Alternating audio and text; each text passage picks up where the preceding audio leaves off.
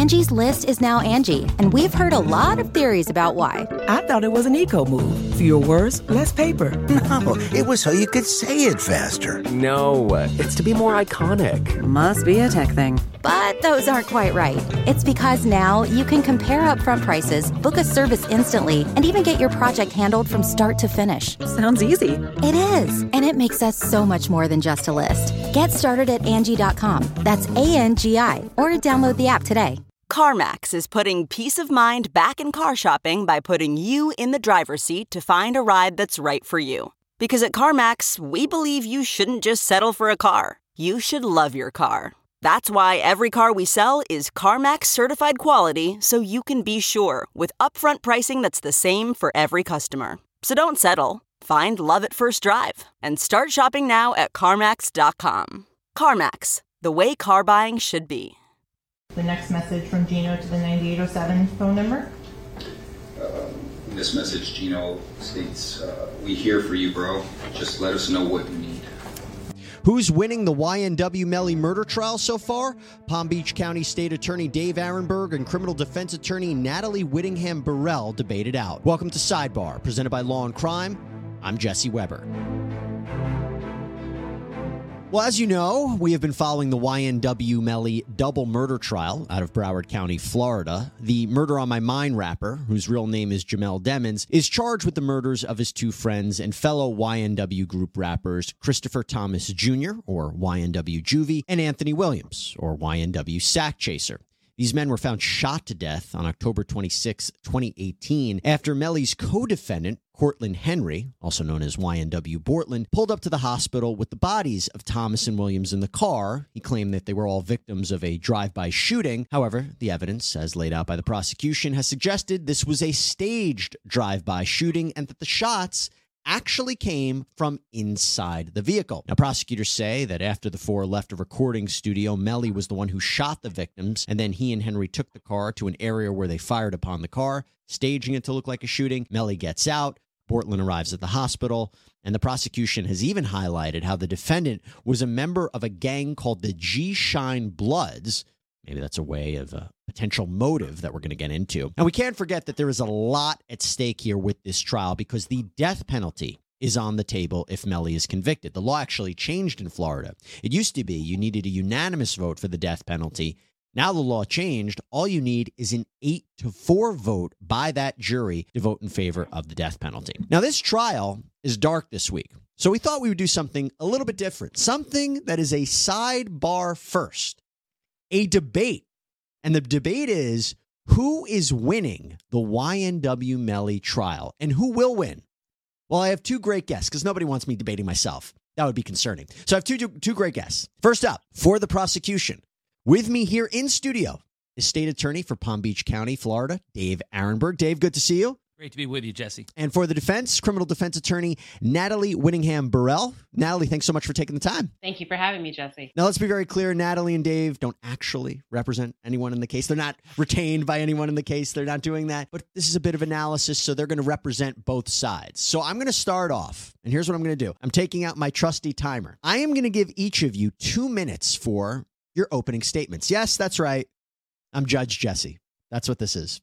And I'm going to start with you, Dave. You're going to give the prosecution's opening statement, what you think, why you believe the prosecution is winning this case, and you can go right now. Judge Jesse, I think this comes down to Mr. Williams, the expert for the prosecution, because he shows beyond a reasonable doubt that the shots that killed the victims came from within the car. This was not a drive-by shooting. In fact, the shots that came from the alleged drive-by shooting didn't result in any blood because the people were already dead. So who could have committed the crime from within the car? Well, we know that Melly and his co-defendant were in the car. We saw video of them climbing in the car. There's DNA from within the car. There's cell phone records that put Melly there at the time of the murders. So it is Melly and his co-defendants that shot and killed these defendants because they were in the car, the backseat of the car, while their so-called friends were in the front seat, unbeknownst to what was going to happen. There were no defensive wounds, at least not on one of the victims. And so then the question is why? Because although you don't have to prove motive, you do have to explain to jurors because jurors want to know why. And here the why, admittedly, is not as clear, but the fact that Melly was involved with a gang where he gets cred for either committing violence or in the rap world to be the victim of violence, where perhaps the shots were intended at him to stage a crime like this, could help him in his career or at least could help him within the gang. And then there are the allegations from the victim's family, which says that there was a financial dispute with the victims, and that's what motivated Melly. Either way, there's only one person, along with his co-defendant, that had the means, motive, and opportunity to kill these victims, and it's the defendant on trial, Mr. Melly. Wow, that was like literally 2 minutes on the dot. Thought I was going to have to play like the Oscar music to get you off, but you did perfect. Okay, there we go. Prosecution's opening statement. Natalie, for the defense, my question to you is why you believe the defense is winning this case, and you can go right now. Judge Jesse, the defense is winning this case because we have to remember it's the prosecution's burden to prove this case beyond a reasonable doubt, and they failed to do that. The prosecution has no gun. The prosecution has no real motive. When they point to this gang affiliation, there's nothing from any gang member texting to Melly or DMing Melly saying, take out your friends and that's how you'll get into the gang. They're asking for money, they're asking for gifts, they're asking for tribute, but they never asked for him to kill his own people. In addition, the prosecution is missing any physical evidence tying YNW Melly to the murder itself. There's no DNA, there's no gunshot residue on his hands. There's nothing showing that YNW Melly was the shooter. And as far as this timeline is concerned, the prosecution doesn't know when the shooting happened. YNW Melly could have very well been out of the car at the time that the shooting occurred. So for all of those reasons, there are questions, and each of those questions is a reason to doubt. The jury cannot make a decision that YNW Melly is guilty beyond a reasonable doubt. They have to find him not guilty because the prosecution hasn't filled in those gaps.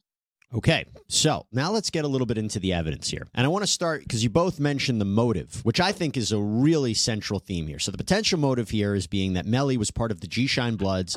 He killed his friends to show an oath, to show a loyalty to this gang. I want to play something. This is from Detective Danny Polo, who is an undercover officer, talked about gangs, and literally looked at photos of the defendant, conversations from the defendant, all to show his connection to the gang. Let's play this right now. So yeah, there's multiple videos of Mr. Demons claiming G-Shine or GKB as a gang that he belongs to. What about adopting the style or dress of a criminal gang? Yes, Mr. Demons was observed multiple times, more times than I can count, wearing the colors red, colors green, and like I stated, the foot soldiers are told to wear tan or brown. And Mr. Demons, there's a bunch of pictures of him wearing this tan trench coat that falls in line with the time where he would have been a foot soldier. And so we'll come back to some of those pictures in a moment. So what about adopting the use of a hand signs that's identified as used by a criminal gang? Yes, Mr. Demons knows all the gang signs, and he does them very well. He can do them very quickly, a lot faster than I can. So, Dave, I'll actually start with you on this. Maybe it's a little bit of speculation. Sometimes people throw up gang signs or they affiliate themselves with a dangerous gang to more street cred than anything. They're not really serious. You think this is strong evidence? Judge Jesse, remember this. Prosecutors don't have to prove motive. It's not an element of first-degree murder. But because jurors want to know the why, they want to offer to jurors, here's what could make someone murder his friends. And in this case, his gang affiliation is a big part of that because he does get street cred. He gets credit within the gang if he can show that he would do something like this. Yes, as Natalie said, it's not a financial tribute and there's no specific requirement you have to kill someone, but it does get you cred within the gang. And then on top of that, it can get you cred within the community of the rap community because he wouldn't be the first rapper who has survived a drive-by shooting and that has used that to sell albums. Also, there's the financial dispute that he apparently had with the victims, as alleged by the parents of the victims in their civil lawsuit. Right, but the jury doesn't really know about that. In my understanding, Natalie, it seems they're more focused on the gang aspect. So I turn it over to you because, look, I also heard the testimony from this detective who said Melly would not put himself in a position to falsely associate himself with the G. Shine Bloods because he could endanger his life. So these signs that he's making, the way he's dressing. Okay, it's time to commit. 2024 is the year for prioritizing yourself. Begin your new smile journey with Byte, and you could start seeing results in just 2 to 3 weeks. Just order your at-home impression kit today for only $14.95 at Byte.com. Byte clear aligners are doctor-directed and delivered to your door. Treatment costs thousands less than braces. Plus, they offer financing options, accept eligible insurance, and you can pay with your HSA FSA. Get 80% off your impression kit when you use code WONDERY at Byte.com. That's BYTE.com. Start your confidence journey today with Byte.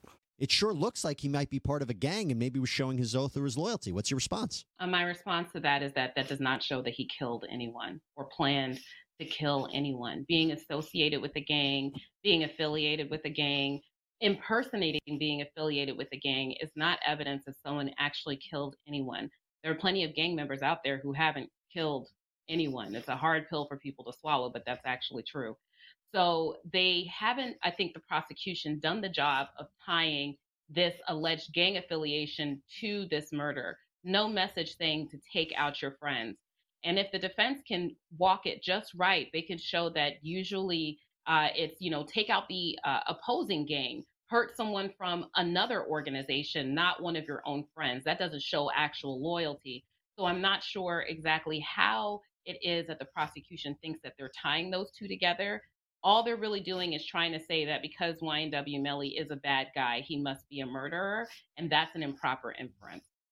Well, let's talk about the messages for a second, because I think those are important. There was a text message that was shared to this jury that was seemingly between the defendant and his mother regarding a gun. Let's play that and see where we stand on it.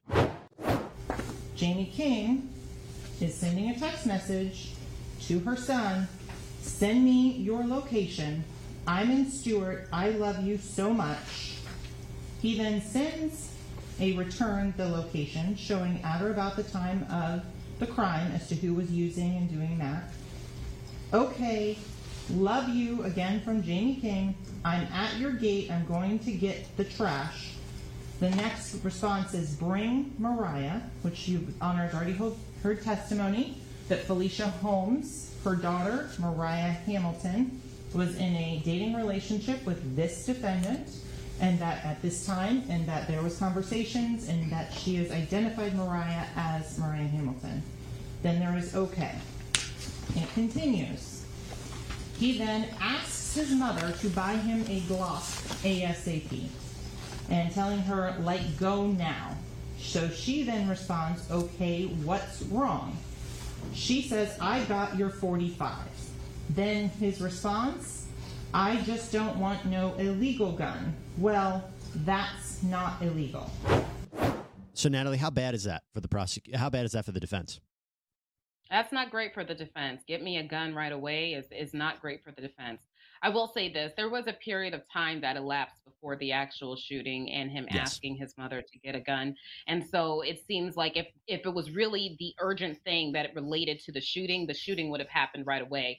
Some weeks after might have meant that this was in reference to something else. Of course, the defense doesn't have a burden of production or to prove anything, but this is an opportunity in the defense case for them to present something once they start their case, saying that there was a reason for him to be asking for this.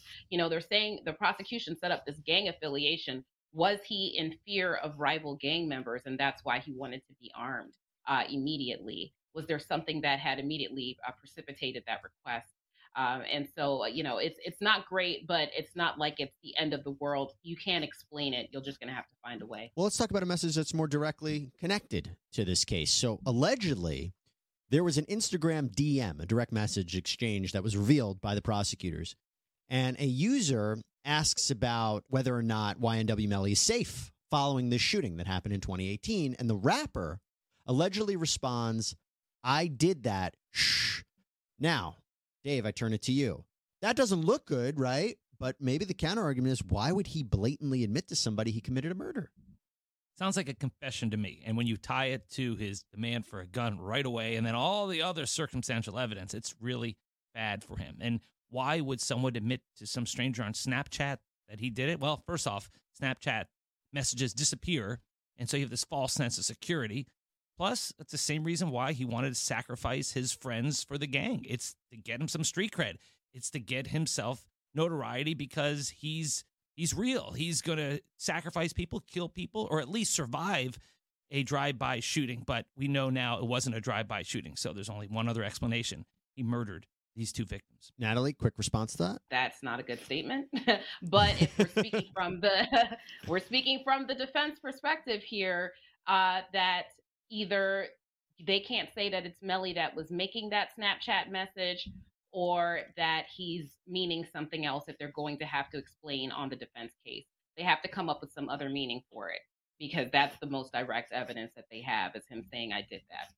Well, is this evidence direct? This evidence that I'm about to mention, the cell phone evidence, because here's a sampling of it.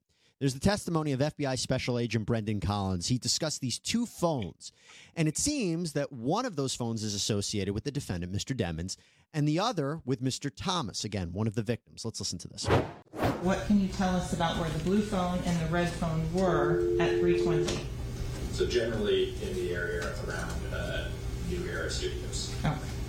As you're moving across the slide, what are we looking at? So we see a series of towers that the red phone and or blue phone were observed by as they move from east to west. So you see there's a line of towers generally in this area, kind of 1595, down at 75, and then the last ones at the end of the slide are the west, kind of by the intersection of a tower that's near the intersection of Pines and US 27. The tower is 63035, sector 15, at 3:57 a.m. That tower saw each of these phones. And based on your training and experience, what does that tell you about how the phones were moving in relation to one another between 3:20 and 3:57 a.m.? Yeah, so in my opinion, that's consistent with devices moving generally together. Okay. So you mentioned that there are some in which there is red and blue together. So I want to focus in. There's one here. It looks like at the intersection of Flamingo Road and I-75. And Yes. 595, rather. The red with the blue. What does that mean when you have them overlaid like that? So that tower saw both the red phone and the blue phone. Okay. Okay, so my understanding, Dave, is the prosecution wants to put that phone in Melly's hands. They want to say, I think he was with the victims 15 minutes before their bodies were transported to the hospital. Is that strong evidence? It is. And as I said in my opening, the fact that cell phone data puts Melly right there at the time tells you that he is the killer, because he and the co-defendant were there. They were inside the car. They were traveling together. And it is interesting that there was a drive-by and all these shots, and yet he didn't get hit with anything. So it's like the magic bullet theory. So it shows you there wasn't a drive-by. This came from within the car. As the horror movie said, the call came from inside the house. Natalie, is it his phone, though? Is it YNW Melly's phone? Are we clear on that? We're not clear that it's YNW Melly's phone. There were other people that were using that phone. We also know that the phone was active after YNW Melly was in custody and could not have had access to his phone. So there's definitely a question of that. And the defense did a great job of driving that home.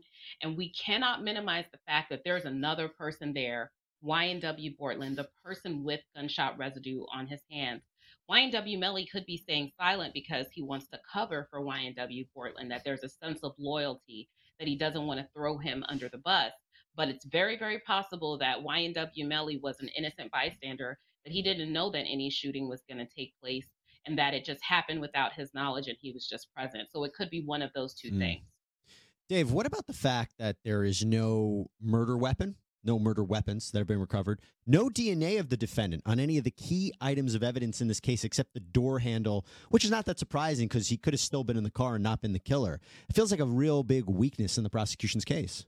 It is a circumstantial case. We have a lot of cases without a murder weapon. You're still able to prosecute it. I mean, you can tie him to the murder weapon. One of the best ways was a Snapchat video that showed him with a murder weapon, but it was suppressed in advance. And after the judge suppressed it, since we're not talking to the jury here, the defendant, Melly, fist bumped his lawyers to make consciousness of guilt. But that's not evidence that can be introduced. But it is an issue. And as Natalie pointed out, there's no gunshot residue on his hands while there is on his co-defendant.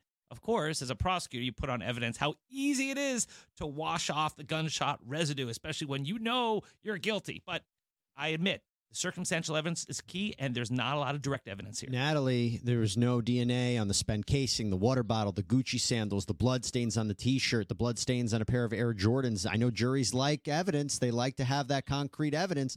Dave said it's a circumstantial evidence case. You think this is going to be a big enough of a hang-up for the jury that they'll acquit him? I think it's a big enough hang up that there's doubt, and that the defense can point out that that doubt is reasonable and it's enough to acquit him. So not so much saying that, oh, we for sure think he's innocent, but to say I don't think the state has proven their case beyond a reasonable doubt here. Had this violent event happened exactly as the prosecution thinks that it happened, that DNA should be there. You would argue that gunshot residue should be there somewhere. You know, they executed search warrants. Why didn't they find gunshot residue on any clothes or anything like that?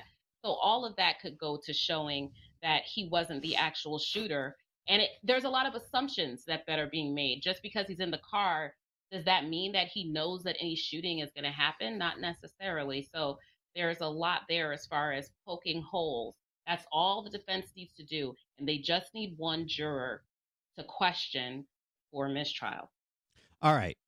I want to go to the last piece of evidence. I could talk about this all day, but there's one last piece of evidence that I think is going to be a real struggle for this jury, and maybe you too, and that is going to be the ballistics and the trajectory evidence. So here's a sample. This is testimony from a plaintiff's expert saying that the shooting happened from inside the car.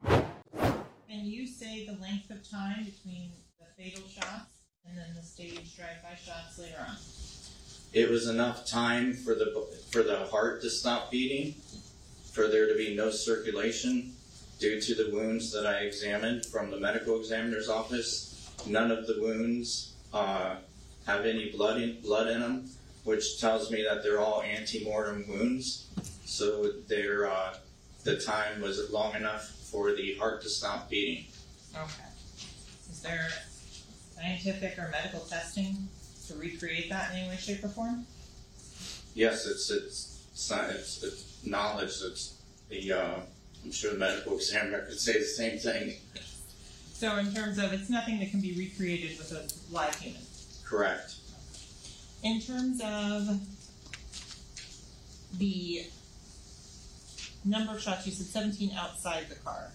How many rounds were fired inside of the car? 3.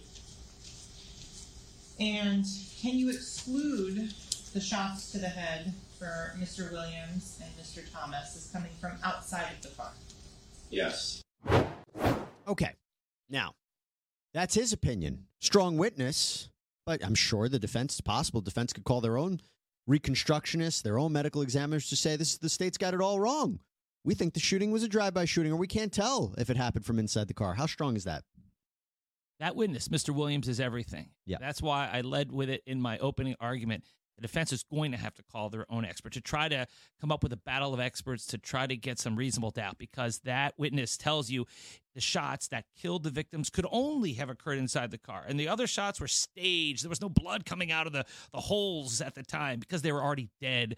And this witness came across really credibly. I mean, he's got the whole Drew Carey vibe about him, sensible haircut from the 50s. I think this guy is everything. Natalie, I'll turn it to you because I listened to this evidence, and it seems to suggest that the shooting happened, first of all, that they were shot on the left side of their heads, the left side of their faces. We know, based on the surveillance footage, that YNW Melly was on the left side of that car, the left driver's seat, I believe. And so it looks like the shots came from his position. What do you think? How is that enough for the defense to fight against? How do you think they're going to fight against it? What are some ways that they can really raise reasonable doubt there? The way the defense can raise reasonable doubt is to challenge assumptions. So you have to assume that just because someone was in a certain position in a vehicle at one point in time, they remained in that position in the vehicle the entirety of the event, and that they were there at the exact time that the shooting happened. But as we know, it's not really clear exactly when the shooting happened, even from what they have so far, especially because they, went to several scenes and couldn't find, shell casings and things like that. And then in addition, YNW Melly could have changed his position in the car, could have gotten out of the car. Bortland could have gotten into the back seat. Anything could have happened. So it's telling you these people were shot from a certain position and that they were shot inside first before they were shot outside. But what it does not tell you is who the shooter was. And so just point out that gap with that evidence. And you don't even have to challenge how credible that person is. You can challenge, however, the limitations of what they can testify to. And I think that's reasonable doubt. Dave, I'm going to give you the final point because usually in a case you have the closing argument from the prosecution, the defense closing argument, and the prosecution gets a rebuttal. It's their case. They have to prove it. I'll give you the rebuttal to a chance to respond to Natalie. You have to show beyond any reasonable doubt. It is not reasonable to me to think that Melly, who was in the back left seat of the car, ran around and switched places right before the murder when you're seeing him get into the car, when the wound went in from the left side, when the drive-by was staged. So Melly, I guess, would have had to switch place in the car, would have not gotten shot in the drive-by, then would have had to lie about everything and to try to cover for his friend. I don't think it's even possible. I think there's no question beyond a reasonable doubt who killed these victims, and it was Melly and his co-defendant. Well, this was a good debate. I don't know where I'm sitting on it. I don't know where all of our viewers and listeners are sitting on it, but you got a taste of both sides. Dave Arenberg, Natalie Whittingham, Burrell, thank you both so much for taking the time. And, as a judge in all of my years, this could have been one of the best debates. You both were civil. And I will, as they say, I'll take it under advisement and give you a ruling at a later date. Thank you both so much. Thank you. Thank you. And that's all we have for you here on Sidebar, everybody. Thank you so much for joining us. Please subscribe on Apple Podcasts, Spotify, YouTube, wherever you get your podcasts.